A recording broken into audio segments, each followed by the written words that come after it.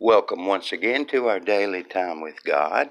Our scripture reading for today is taken from Hebrews 11, verse 30. By faith, the walls of Jericho fell down after they were encircled for 7 days. As a sculptor showed a visitor some marble figures displayed in his studio, an unusual sculpture caught the guest's attention. It had 2 peculiar features.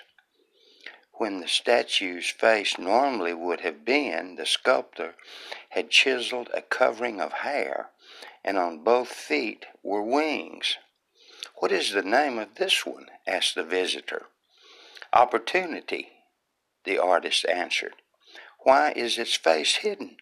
"Because," said the craftsman, "we seldom know Opportunity when he comes to us." "And why does he have wings on his feet?" "Because he is soon gone, and once gone, he cannot be overtaken." The Apostle Paul spoke of the quickly passing nature of opportunity in Ephesians 5:6. The word time used in this verse can also be translated opportunity, suggesting occasions for accomplishing high and noble purposes.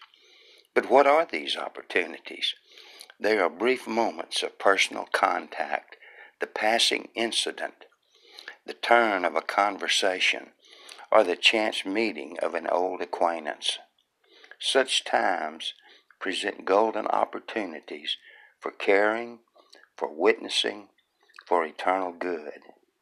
Alexander Maclaren, the noted Baptist preacher from England, said, "Every moment of life is granted us for one purpose, becoming like our dear Lord.